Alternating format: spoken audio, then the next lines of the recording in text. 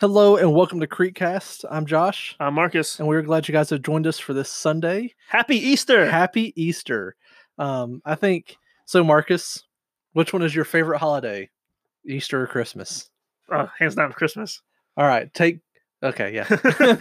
But I mean, the meaning behind Yes. Easter, yes, Yeah, Christmas is definitely more of like a family. yes, Yeah. But I mean, just the spiritualness, Easter, down, hands down. Yeah, Traditions and feelings and all that stuff, Christmas. Yeah. But I mean, just the hope that we have with Easter. Like we talked about, Good Friday being just, more of a somber, serious. But I mean, you just get to Easter and it's just celebrate. Yeah. I mean, it's just awesome. And so we're glad you guys have joined us for this Easter podcast. Yeah. Go and watch our Easter live stream. We go live stream at 10, or you can catch it later because it's recorded and you can watch it at any time. Really. Exactly. Yeah. But if it's before 10, wait till 10 o'clock. Yeah. And we would love for you to join us because we're trying to, like we said a couple of days ago, we are trying to reach 10,000 people with our Easter service online. You can find us on Facebook, YouTube, and our website. Yep. At millcreekbc.org. Yeah. Obviously, Mill Creek Baptist Church on Facebook. Yep. And YouTube is youtube.com/c/Mill Creek Baptist Church, Bardstown. I'm pretty sure if you just Google Mill Creek or find Mill Creek Baptist Church, it should come up. But yeah, we don't know. That's the one that has the blue and yellow MC. Yep. There's a lot of Mill Creeks actually on there, surprisingly enough. Actually, that's true. Yeah. So make sure you use Bardstown. Yeah. Because that's Creek Baptist Church. Or if you go to our website, yes, Mill Creek BC, there's a giant red bar that says live stream options. You can click on that and it will take you to where you can get to our YouTube page. Yeah. But can you believe, we are celebrating Easter and it's like, man, where did this year go? I know, right? Like it's already April.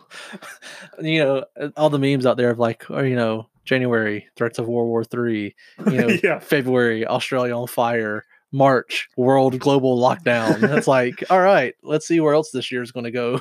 Yep. But yeah, it's crazy to think about just how summer is going to be here in no time.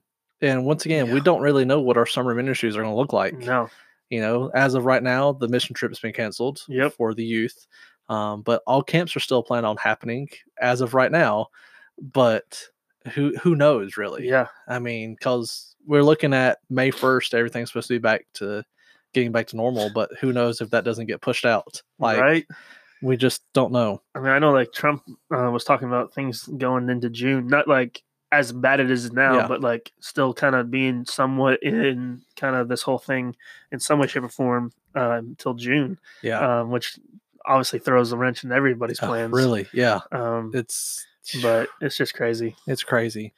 But we're just praying for God to get the glory and honor, and we will just continue to move on. But we are in Matthew chapter 25, verses 1 through 13. We are in Matthew chapter 25. Yep. And so this is the parable of the 10 virgins. Apparently, some people look at this parable and say you can lose your salvation. I've never heard that before, but apparently it's out there. So actually, I've never heard that either. So yeah. I didn't know about it until the commentary talked about it. Yeah.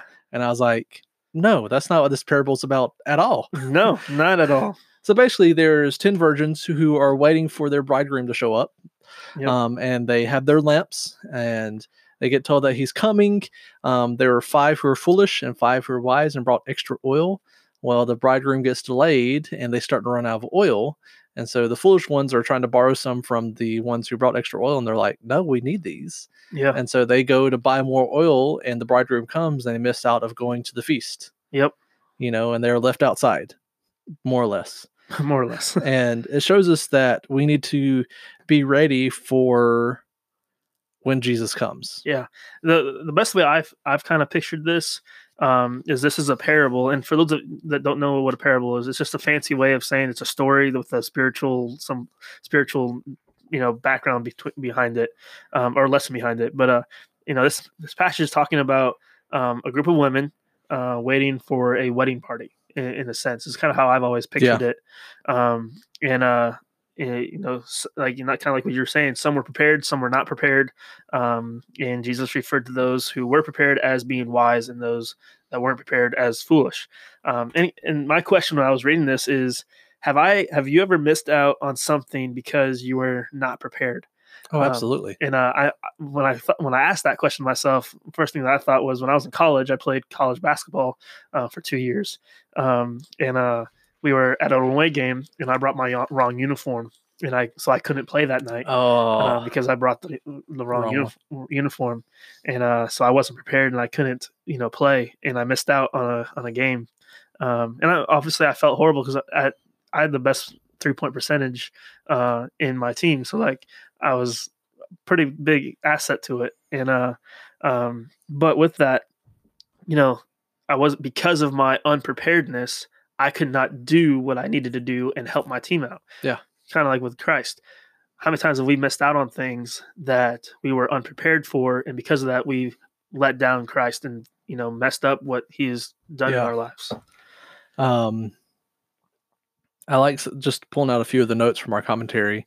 One of the things is, Jesus is wanting them to be alert. He wants them to do is to live life with a constant anticipation that the Lord could return. And so I think that's a huge part, is that we don't live in fear of the Lord's returning, and we don't just sit down and not do anything waiting for the Lord to return, but we have that constant reminder of, hey, God could be coming back. Oh, yeah. At any time, and we just need to anticipate it and be ready for it, but continue to do our work and our job until He comes back. Yeah, because I mean, in this parable, He's basically comparing His return to a wedding party feast thing, but specified that not everyone is going to get into this party. Yes. Because the truth is that the person throwing the party gets to decide who is allowed to come. Jesus lays out in this parable that only those who are, quote unquote, prepared for His return will get to be a part of His celebration. And I think a lot of times when people think that's where the whole election and all that stuff comes into play as well. But that's not what that's saying. What it's talking about is, have you accepted the gift of God?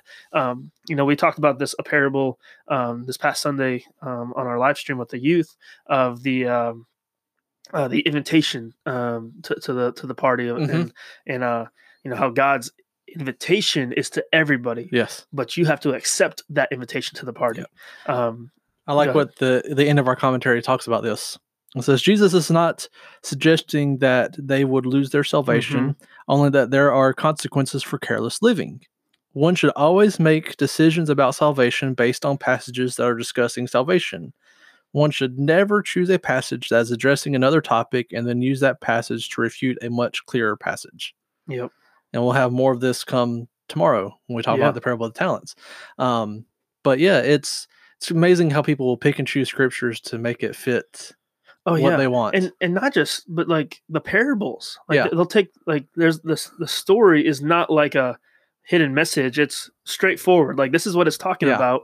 This is what it means. Not this is what it's talking about. This is what it means. But I also think it could be this. Yeah. No. he's sharing this as an analogy to help his point. Absolutely. Not to, Yeah. Like, yeah. It's don't put words into Jesus' mouth. It's crazy. I like that. Don't put words into Jesus' mouth. Absolutely. Yes. Like, right? Yeah. But like, we do it all the time. Oh man. And well, not we. People, the world does it all the time. And I think we take those things and people hear it and they run with it, and it just ruins the testimony of what the Bible truly is saying. And because like it said, it's Jesus lays it out in this parable that only those who are prepared. So my question is, are you prepared? Are you prepared for His return? And if the answer to that is no, then what are you going to do to get prepared? Yeah, get prepared. Like, the one thing I love about as Scar says, be prepared. Be prepared. That's actually pretty good. Yeah, that's pretty good. But anyways, I had a thought. Sorry, but it reminds me of, like, so living in Florida, you get hurricanes, and they give you weeks to really prepare for that. Like, we don't know when like, obviously we know when a hurricane's going to hit, kind of, because it could slow down, it could get fast, but we know there's a time frame. There's a time frame that you need to get prepared. You need to get your milk and bread for some stupid reason. That never made sense to me. But anyways, that's a whole other topic for another day. But like, we get prepared with what we need, the essentials and all these stuff.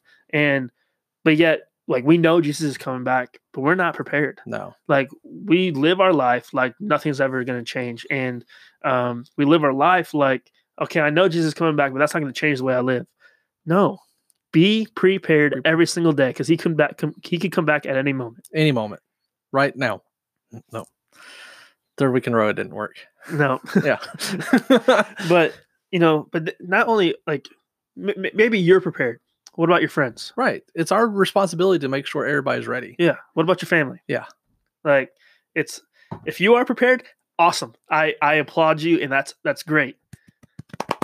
But what are you doing to help prepare others? Right. One thing I love about, I don't know what it is with tragedies and, hurricanes and coronaviruses, but it brings people into seeing that other people have needs. Oh, yeah. And it brings us kind of together in a community form of putting others' needs before ourselves. Now, obviously, some are definitely worse than others with taking 8 million toilet paper rolls when you don't really need them. Right. That is the worst thing about this whole thing. I don't understand. Like, right. And now everything's back to normal with toilet paper. Like, it's not a hard thing to find anymore. No. But it's yeah.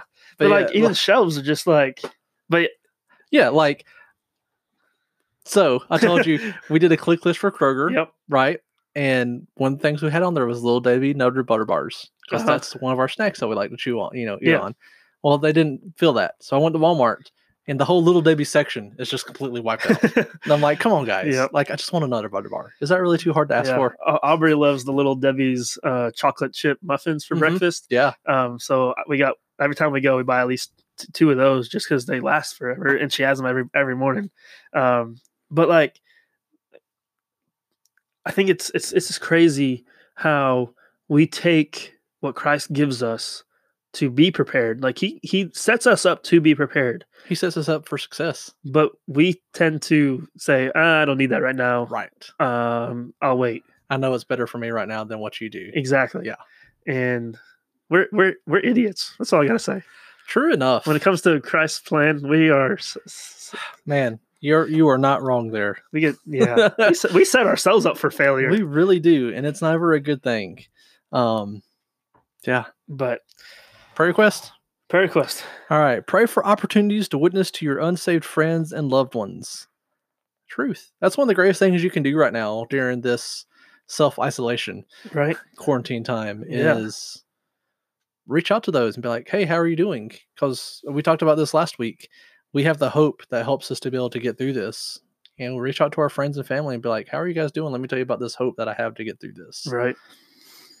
And then a word from our sponsor.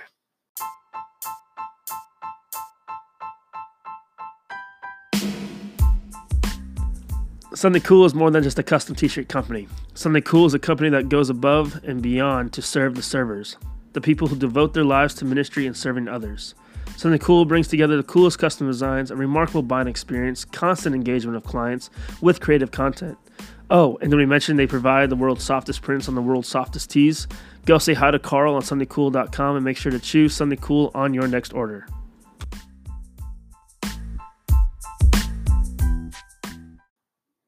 And then our life step for today.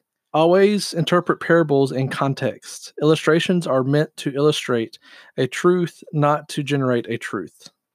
Facts right there. Facts. Well, be socially distant. Don't be emotionally distant. For this Sunday, I've been Marcus. I've been Josh. Have a happy Easter. Happy Easter. Booyah.